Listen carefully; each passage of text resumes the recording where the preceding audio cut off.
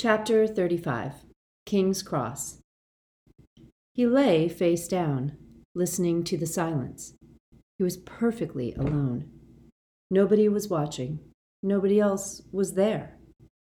He was not perfectly sure that he was there himself. A long time later, or maybe no time at all, it came to him that he must exist, must be more than disembodied thought, because he was lying, definitely lying, on some surface. Therefore, he had a sense of touch, and the thing against which he lay existed too. Almost as soon as he had reached this conclusion, Harry became conscious that he was naked. Convinced as he was of his total solitude, this did not concern him, but it did intrigue him slightly. He wondered whether, as he could feel, he would be able to see. In opening them, he discovered that he had eyes. He lay in a bright mist, though it was not like mist he had ever experienced before. His surroundings were not hidden by cloudy vapor. Rather, the cloudy vapor had not yet formed into surroundings.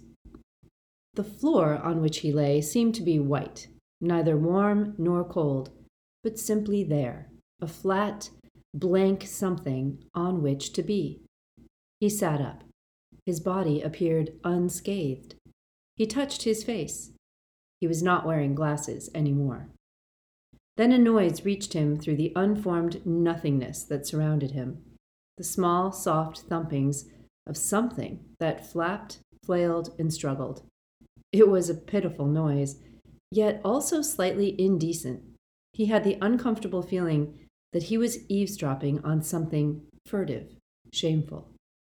For the first time, he wished he were clothed. Barely had the wish formed in his head than robes appeared a short distance away. He took them and pulled them on. They were soft, clean, and warm. It was extraordinary how they had appeared, just like that, the moment he had wanted them. He stood up, looking around. Was he in some great room of requirement? The longer he looked, the more there was to see. A great domed glass roof glittered high above him in sunlight. Perhaps it was a palace. All was hushed and still, except for those odd thumping and whimpering noises coming from somewhere close by in the mist. Harry turned slowly on the spot, and his surroundings seemed to invent themselves before his eyes. A wide open space, bright and clean, a hall larger by far than the Great Hall, with that clear, domed glass ceiling. It was quite empty. He was the only person there. Except for... He recoiled. He had spotted the thing that was making the noises. It had the form of a small, naked child, curled on the ground, its skin raw and rough, flayed-looking. And it had been left under a seat, unwanted, stuffed out of sight, struggling for breath. He was afraid of it. Small and fragile and wounded though it was, he did not want to approach it. Nevertheless, he drew slowly nearer, ready to jump back at any moment. Soon he stood near enough to touch it, yet he could not bring himself to do it. He felt like a coward. He ought to comfort it, but it repulsed him. "You cannot help." He spun around. Albus Dumbledore was walking toward him, sprightly and upright, wearing sweeping robes of midnight blue. "Harry." He spread his arms wide, and his hands were both whole and white and undamaged. "You wonderful boy. You brave, brave man. Let us walk." Stunned, Harry followed as Dumbledore strode away from where the flayed child lay whimpering, leading him to two seats that Harry had not previously noticed, set some distance away under that high, sparkling ceiling. Dumbledore sat down in one of them, and Harry fell into the other, staring at his old headmaster's face. Dumbledore's long silver hair and beard, the piercingly blue eyes behind half-moon spectacles, the crooked nose. Everything was as he had remembered it. And yet... "But you're dead," said Harry. "Oh, yes," said Dumbledore matter-of-factly. "Then I'm dead too." "Ah," said Dumbledore, smiling still more broadly. "That is the question, isn't it? On the whole, dear boy, I think not." They looked at each other, the old man still beaming. "Not?" repeated Harry. "Not," said Dumbledore. "But—" Harry raised his hand instinctively toward the lightning scar.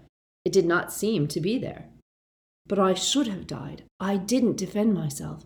I meant to let him kill me." "And that," said Dumbledore, "will, I think, have made all the difference." Happiness seemed to radiate from Dumbledore like light, like fire. Harry had never seen the man so utterly, so palpably content. "Explain," said Harry. "But you already know," said Dumbledore. He twiddled his thumbs together. "I let him kill me," said Harry. "Didn't I?" "You did," said Dumbledore, nodding. "Go on." "So the part of his soul that was in me—" Dumbledore nodded still more enthusiastically, urging Harry onward, a broad smile of encouragement on his face. "Has it gone?" "Oh, yes," said Dumbledore. "Yes, he destroyed it. Your soul is whole and completely your own, Harry." "But then—" Harry glanced over his shoulder to where the small, maimed creature trembled under the chair. "What is that, Professor?" "Something that is beyond either of our help," said Dumbledore. "But if Voldemort used the killing curse," Harry started again, "and nobody died for me this time, how can I be alive?" "I think you know," said Dumbledore. "Think back. Remember what he did, in his ignorance, in his greed, and his cruelty." Harry thought. He let his gaze drift over his surroundings. If it was indeed a palace in which they sat, it was an odd one, with chairs set in little rows and bits of railing here and there. And still, he and Dumbledore and the stunted creature under the chair were the only beings there. Then the answer rose to his lips, easily, without effort. "He took my blood," said Harry. "Precisely," said Dumbledore. "He took your blood and rebuilt his living body with it. Your blood in his veins, Harry. Lily's protection inside both of you. He tethered you to life while he lives." "I live while he lives? But I thought it was the other way around. I thought we both had to die. Or is it the same thing?" He was distracted by the whimpering and thumping of the agonized creature behind them, and glanced back at it yet again. "Are you sure we can't do anything?" "There is no help possible." "Then explain more," said Harry, and Dumbledore smiled. "You were the seventh Horcrux, Harry, the Horcrux he never meant to make. He had rendered his soul so unstable that it broke apart when he committed those acts of unspeakable evil, the murder of your parents, the attempted killing of a child. But what escaped from that room was even less than he knew. He left more than his body behind. He left part of himself lodged to you, the would-be victim who had survived. And his knowledge remained woefully incomplete, Harry. That which Voldemort does not value, he takes no trouble to comprehend. Of house elves and children's tales, of love, loyalty, and innocence, Voldemort knows and understands nothing. Nothing. That they all have a power beyond his own, a power beyond the reach of any magic, is a truth he has never grasped. He took your blood, believing it would strengthen him. He took it into his body, a tiny part of the enchantment your mother laid upon you when she died for you. His body keeps her sacrifice alive, and while that enchantment survives, so do you, and so does Voldemort's one last hope for himself." Dumbledore smiled at Harry, and Harry stared at him. "And you knew this? You knew all along?" "I guessed, but my guesses have usually been good," said Dumbledore happily, and they sat in silence for what seemed like a long time, while the creature behind them continued to whimper and tremble. "There's more," said Harry. "There's more to it. Why did my wand break the wand he borrowed?" "As to that, I cannot be sure." "Have a guess, then," said Harry, and Dumbledore laughed. "What you must understand, Harry, is that you and Lord Voldemort have journeyed together into realms of magic hitherto unknown and untested. But here is what I think happened, and it is unprecedented, and no wand maker could, I think, ever have predicted it, or explained it to Voldemort. Without meaning to, as you now know, Lord Voldemort doubled the bond between you when he returned to a human form. A part of his soul was still attached to yours, and thinking to strengthen himself, he took a part of your mother's sacrifice into himself. If he could only have understood the precise and terrible power of that sacrifice, he would not, perhaps, have dared to touch your blood. But then, if he had been able to understand, he could not be Lord Voldemort, and might never have murdered at all. Having ensured this twofold connection, having wrapped your destinies together more securely than ever two wizards were joined in history, Voldemort proceeded to attack you with a wand that shared a core with yours. And now something very strange happened, as we know. The cores reacted in a way that Lord Voldemort, who never knew that your wand was twin of his, had never expected. He was more afraid than you were that night, Harry. You had accepted, even embraced, the possibility of death, something Lord Voldemort has never been able to do. Your courage won. Your wand overpowered his. And in doing so, something happened between those wands, something that echoed the relationship between their masters. I believe that your wand imbibed some of the power and qualities of Voldemort's wand that night, which is to say that it contained a little of Voldemort himself. So, your wand recognized him when he pursued you, recognized a man who was both kin and mortal enemy, and it regurgitated some of his own magic against him. Magic much more powerful than anything Lucius's wand had ever performed. Your wand now contained the power of your enormous courage and of Voldemort's own deadly skill. What chance did that poor stick of Lucius Malfoy's stand? But if my wand was so powerful, how come Hermione was able to break it?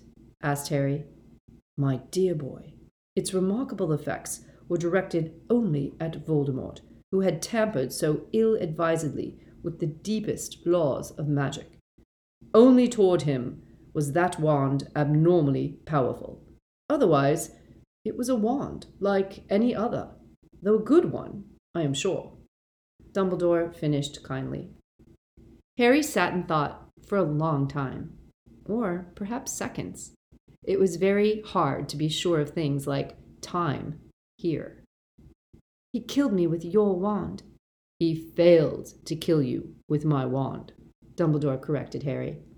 I think we can agree that you are not dead, though, of course, he added as if fearing he had been discourteous, I do not minimize your sufferings, which I am sure were severe. I feel great at the moment, though, said Harry, looking down at his clean, unblemished hands. Where are we exactly? Well, I was going to ask you that, said Dumbledore, looking around. Where would you say that we are?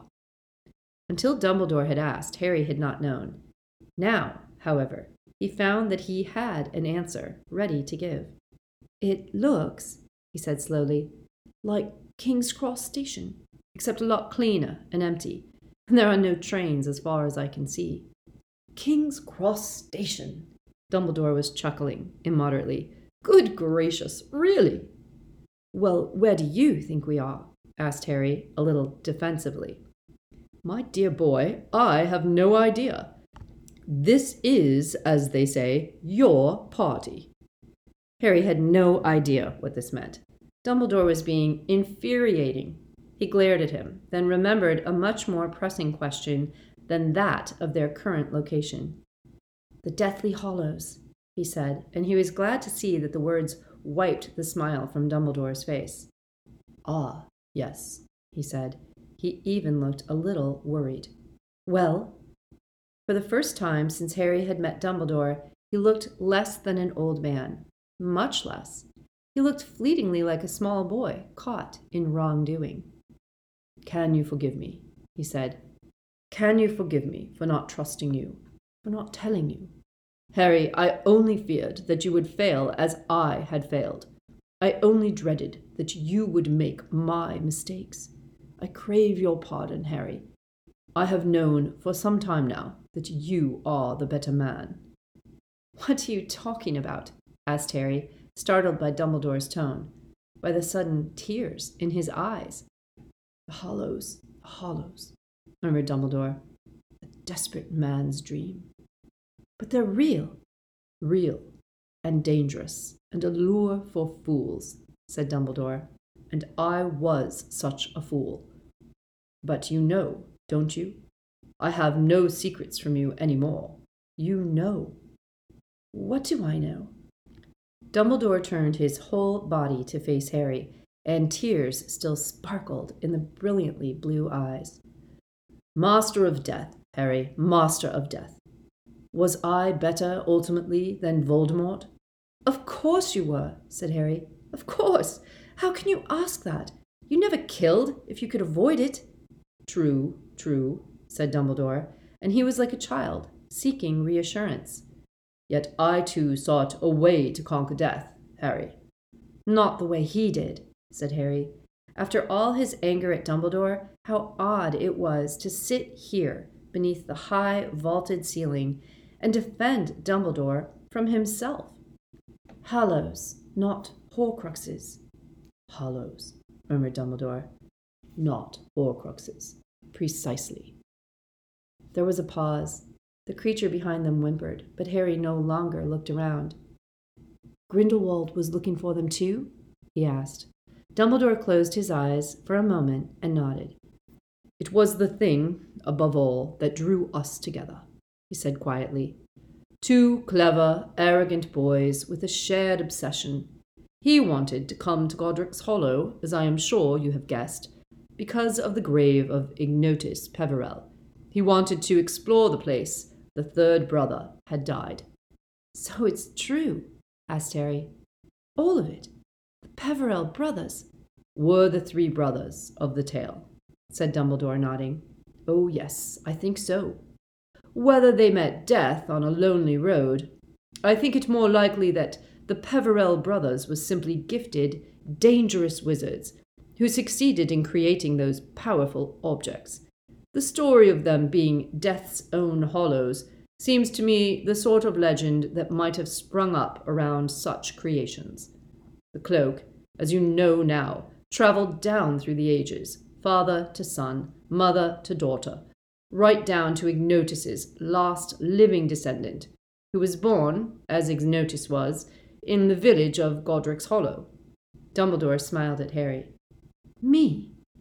"You. You have guessed, I know, why the cloak was in my possession on the night your parents died. James had showed it to me just a few days previously. It explained much of his undetected wrongdoing at school. I could hardly believe what I was seeing. I asked to borrow it, to examine it. I had long since given up my dream of uniting the Hallows, but I could not resist, could not help taking a closer look. It was a cloak the likes of which I had never seen. Immensely old, perfect in every respect. And then your father died, and I had two Hallows at last, all to myself." His tone was unbearably bitter. "The cloak would have helped them survive, though," Harry said quickly. "Voldemort knew where my mum and dad were. The cloak could have made them curse-proof." "True," sighed Dumbledore. "True." Harry waited, but Dumbledore did not speak, so he prompted them. "So you'd given up looking for the Hallows when you saw the cloak?" "Oh, yes," said Dumbledore faintly. It seemed that he forced himself to meet Harry's eyes. You know what happened. You know. You cannot despise me more than I despise myself. But I don't despise you. Then you should, said Dumbledore. He drew a deep breath. You know the secret of my sister's ill health, what those muggles did, what she became. You know how my poor father sought revenge and paid the price, died in Azkaban. You know how my mother gave up her own life to care for Ariana. I resented it, Harry. Dumbledore stated it baldly, coldly. He was looking now over the top of Harry's head, into the distance. I was gifted. I was brilliant. I wanted to escape. I wanted to shine. I wanted glory. Do not misunderstand me, he said, and pain crossed the face so that he looked ancient again. I loved them. I loved my parents. I loved my brother and my sister. But I was selfish, Harry.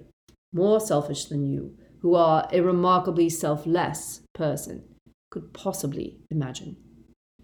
So that when my mother died, and I was left the responsibility of a damaged sister and a wayward brother, I returned to my village in anger and bitterness, trapped and wasted, I thought. And then, of course, he came. Dumbledore looked directly into Harry's eyes again. Grindelwald. You cannot imagine how his ideas caught me, Harry, inflamed me. Muggles forced into subservience. We wizards triumphant. Grindelwald and I, the glorious young leaders of the Revolution. Oh, I had a few scruples. I assuaged my conscience with empty words. It would all be for the greater good, and any harm done would be repaid 100-fold in benefits for wizards. Did I know, in my heart of hearts, what Gellert Grindelwald was? I think I did, but I closed my eyes. If the plans we were making came to fruition, all my dreams would come true. And at the heart of our schemes, the deathly Hallows. How they fascinated him. How they fascinated both of us. The unbeatable wand, the weapon that would lead us to power. The resurrection stone. To him, though I pretended not to know it, it meant an army of inferi. To me, I confess, it meant the return of my parents and the lifting of all responsibility from my shoulders. And the cloak. Somehow, we never discussed the cloak much, Harry. Both of us could conceal ourselves well enough without the cloak, the true magic of which, of course, is that it can be used to protect and shield others as well as its owner. I thought that if we ever found it, it might be useful in hiding Ariana, but our interest in the cloak was mainly that it completed the trio, for the legend said that the man who united all three objects would then be truly master of death, which we took to mean invincible. Invincible masters of death. Grindelwald and Dumbledore. 2 months of insanity, of cruel dreams, and neglect of the only 2 members of my family left to me. And then, you know what happened. Reality returned in the form of my rough, unlettered, and infinitely more admirable brother. I did not want to hear the truths he shouted at me. I did not want to hear that I could not set forth to seek Hallows with a fragile and unstable sister in tow. The argument became a fight. Grindelwald lost control. That which I had always sensed in him, though I pretended not to, now sprang into terrible being. And Ariana, after all my mother's care and caution, lay dead upon the floor. Dumbledore gave a little gasp and began to cry in earnest. Harry reached out and was glad to find that he could touch him. He gripped his arm tightly, and Dumbledore gradually regained control. Well, Grindelwald fled, as anyone but I could have predicted. He vanished, with his plans for seizing power, and his schemes for Muggle torture, and his dreams of the Deathly Hallows, dreams in which I had encouraged him and helped him. He ran while I was left to bury my sister, and to learn to live with my guilt and my terrible grief, the price of my shame. Years passed. There were rumors about him. They said he had procured a wand of immense power. I, meanwhile, was offered the post of Minister of Magic, not once but several times. Naturally, I refused. I had learned that I was not to be trusted with power. But you would have been better, much better, than Fudge or Scrimgeour, burst out Harry. Would I? Asked Dumbledore heavily. I am not so sure. I had proven, as a very young man, that power was my weakness and my temptation.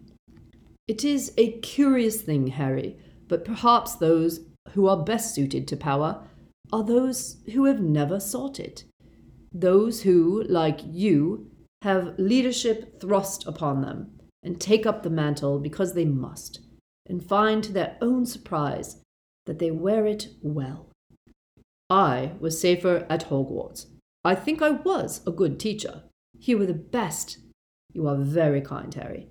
But while I busied myself with the training of young wizards, Grindelwald was raising an army. They say he feared me, and perhaps he did, but less, I think, than I feared him. Oh, not death, said Dumbledore, in answer to Harry's questioning look. Not what he could do to me, magically. I knew that we were evenly matched, perhaps that I was a shade more skillful. It was the truth I feared. You see, I never knew which of us, in that last horrific fight, had actually cast the curse that killed my sister. You may call me cowardly. You would be right. Harry, I dreaded, beyond all things, the knowledge that it had been I who brought about her death, not merely through my arrogance and stupidity, but that I actually struck the blow that snuffed out her life. I think he knew it. I think he knew what frightened me. I delayed meeting him until finally it would have been too shameful to resist any longer. People were dying, and he seemed unstoppable, and I had to do what I could. Well, you know what happened next. I won the duel. I won the wand. Another silence. Harry did not ask whether Dumbledore had ever found out who struck Ariana dead. He did not want to know, and even less did he want Dumbledore to have to tell him. At last he knew what Dumbledore would have seen when he looked in the mirror of Erised, and why Dumbledore had been so understanding of the fascination it had exercised over Harry. They sat in silence for a long time, and the whimperings of the creature behind them barely disturbed Harry any more. At last he said, Grindelwald tried to stop Voldemort going after the wand. He lied, you know, pretended he had never had it. Dumbledore nodded, looking down at his lap, tears still glittering on the crooked nose. They say he showed remorse in later years, alone in his cell at Ermengarde. I hope that is true. I would like to think he did feel the horror and shame of what he had done. Perhaps that lie to Voldemort was his attempt to make amends, to prevent Voldemort from taking the Hollow. Or maybe from breaking into your tomb, suggested Harry, and Dumbledore dabbed his eyes. After another short pause, Harry said, You tried to use the resurrection stone. Dumbledore nodded. When I discovered it, after all those years, buried in the abandoned home of the Gaunts, the Hollow I had craved most of all, though in my youth I had wanted it for very different reasons. I lost my head, Harry. I quite forgot that it was now a Horcrux, that the ring was sure to carry a curse. I picked it up, and I put it on, and for a second I imagined that I was about to see Ariana, and my mother, and my father, and to tell them how very, very sorry I was. I was such a fool, Harry. After all those years, I had learned nothing. I was unworthy to unite the Deathly Hallows. I had proved it time and again, and here was final proof. Why? Said Harry. It was natural. You wanted to see them again. What's wrong with that? Maybe a man in a million could unite the Hallows, Harry. I was fit only to possess the meanest of them, the least extraordinary. I was fit to own the Elder Wand, and not to boast of it, and not to kill with it. I was permitted to tame and to use it, because I took it, not for gain, but to save others from it. But the cloak I took out of vain curiosity, and so it could never have worked for me as it works for you, its true owner. The stone I would have used in an attempt to drag back those who are at peace, rather than to enable my self-sacrifice, as you did. You are the worthy possessor of the Hallows. Dumbledore patted Harry's hand, and Harry looked up at the old man and smiled. He could not help himself. How could he remain angry with Dumbledore now? Why did you have to make it so difficult? Dumbledore's smile was tremulous. I am afraid I counted on Miss Granger to slow you up, Harry. I was afraid that your hot head might dominate your good heart. I was scared that, if presented outright with the facts about those tempting objects, you might seize the Hallows as I did, at the wrong time, for the wrong reasons. If you laid hands on them, I wanted you to possess them safely. You are the true master of death, because the true master does not seek to run away from death. He accepts that he must die, and understands that there are far, far worse things in the living world than dying. And Voldemort never knew about the Hallows? I do not think so, because he did not recognize the resurrection stone he turned into a Horcrux. But even if he had known about them, Harry, I doubt that he would have been interested in any except the first. He would not think that he needed the cloak. And as for the stone, whom would he want to bring back from the dead? He fears the dead. He does not love. But you expected him to go after the wand. I have been sure that he would try, ever since your wand beat Voldemort's in the graveyard of Little Hangleton. At first, he was afraid that you had conquered him by superior skill. Once he had kidnapped Ollivander, however, he discovered the existence of the twin cores. He thought that explained everything. Yet the borrowed wand did no better against yours. So Voldemort, instead of asking himself what quality it was in you that had made your wand so strong, what gift you possessed that he did not, naturally set out to find the one wand that, they said, would beat any other. For him, the Elder Wand has become an obsession to rival his obsession with you. He believes that the Elder Wand removes his last weakness and makes him truly invincible. Poor Severus. If you planned your death with Snape, you meant him to end up with the Elder Wand, didn't you? I admit that was my intention, said Dumbledore. But it did not work as I intended, did it? No, said Harry. That bit didn't work out. The creature behind them jerked and moaned, and Harry and Dumbledore sat without talking for the longest time yet. The realization of what would happen next settled gradually over Harry in the long minutes, like softly falling snow. I've got to go back, haven't I? That is up to you. I've got a choice? Oh, yes. Dumbledore smiled at him. We are in King's Cross, you say. I think that if you decided not to go back, you would be able to, let's say, board a train. And where would it take me? On, said Dumbledore simply. Silence again. Voldemort's got the Elder Wand. True, Voldemort has the Elder Wand. But you want me to go back. I think, said Dumbledore, that if you choose to return, There is a chance that he may be finished, for good. I cannot promise it. But I know this, Harry, that you have less to fear from returning here than he does. Harry glanced again at the raw-looking thing that trembled and choked in the shadow beneath the distant chair. Do not pity the dead, Harry. Pity the living, and above all, those who live without love. By returning, you may ensure that fewer souls are maimed, fewer families are torn apart. If that seems to you a worthy goal, then we say goodbye for the present. Harry nodded and sighed. Leaving this place would not be nearly as hard as walking into the forest had been, but it was warm and light and peaceful here, and he knew that he was heading back to pain and the fear of more loss. He stood up, and Dumbledore did the same, and they looked for a moment into each other's faces. "Tell me one last thing," said Harry. "Is this real, or has this been happening inside my head?" Dumbledore beamed at him, and his voice sounded loud and strong in Harry's ears, even though the bright mist was descending again, obscuring his figure.